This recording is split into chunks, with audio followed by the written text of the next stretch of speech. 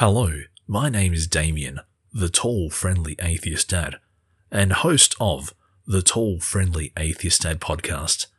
Thank you for listening to this episode. Wherever you are, whatever time of day it is, and whatever you happen to be doing, I hope you enjoy. Thank you. We are Victim of Illusion. You are listening to the Tall, Friendly Atheist Dad podcast. And the next 30 seconds are brought to you by our album Invisible Light, available at our Bandcamp website.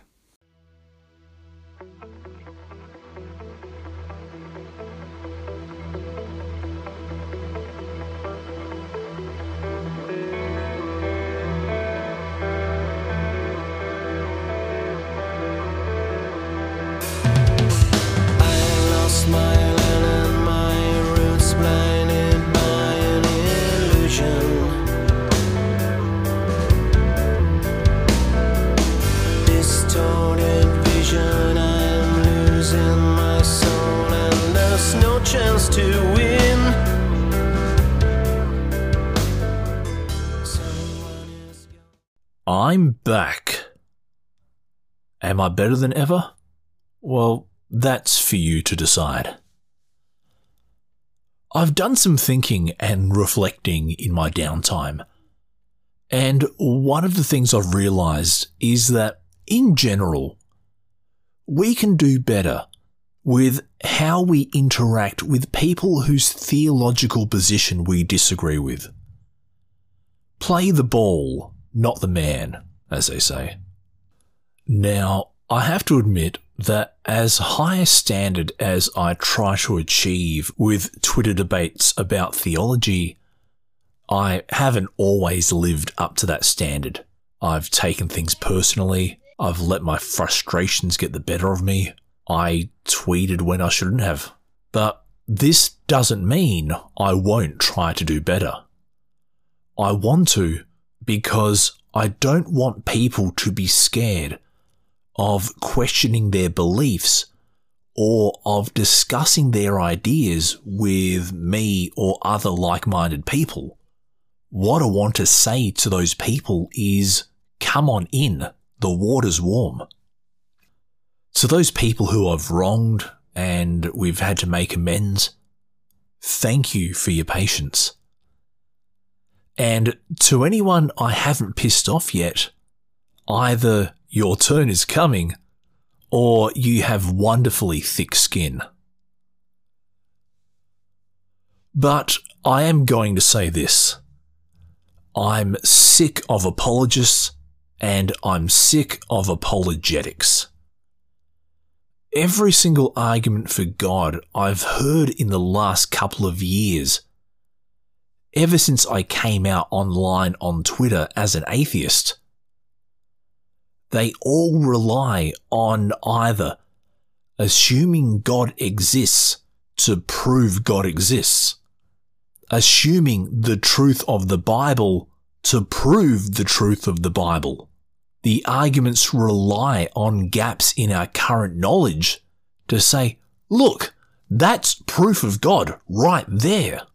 Or the arguments are just complete non sequiturs.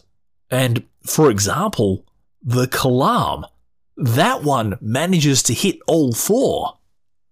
So, to Christians, if you want to reach us atheists, do these two things. Number one, give us a positive and testable definition of God that we can independently verify. Don't give us something that relies on gaps in our knowledge or is simply philosophical word salad. Because if we find the answer and it turns out it wasn't God, what are you going to do? Are you going to be honest and admit you were wrong? Or are you going to keep trying to squeeze both yourself and God into an even smaller gap? Me? I'd just rather you be honest. And number two, be our friend. Don't come across or look like or sound like a professional apologist. Be a real person.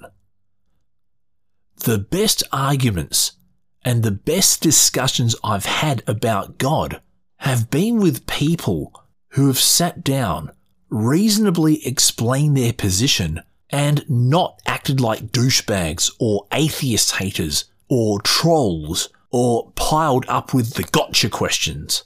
The best discussions have come with people who have just acted like regular, normal people who aren't pontificating from their moral high horse or soapbox. Because even if we don't change our mind right there on the spot, as long as you don't turn us away, then you'll get another shot later on. Now, to atheists, here is some hard advice. Stop trying to humiliate believers, especially the ones who want to have open and honest conversations. We need to rectify the angry atheist stereotype, and we need more of them to talk to us. While calling Christians stupid, or fairy tale believers, or pedophiles may get a pop from the excitable atheist crowd, it also stops people from crossing the bridge to chat with us, and it makes the only people willing to cross the bridge the ones looking for a fight. Put it this way, if you saw barbarians at the gate, would you open up?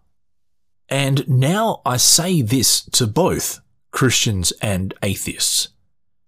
Yes, we can disagree, and disagreements are inevitable. But the test of our character is in how we negotiate those disagreements and handle ourselves when the temperature begins to rise. There's only so much china in the shop that the bull can smash. And what happens when the bull has smashed all the china in the shop? The china shop will still be there. And now you've given bulls a bad name. But having said all that, there is room for snark and sarcasm and pithy quotes. Anyone who knows me knows that I love a good meme. But the trick is to not be mean-spirited. The trick is to highlight a point of contention to get people to think and to consider if their stance is really worth holding on to. Not everyone is going to be your friend.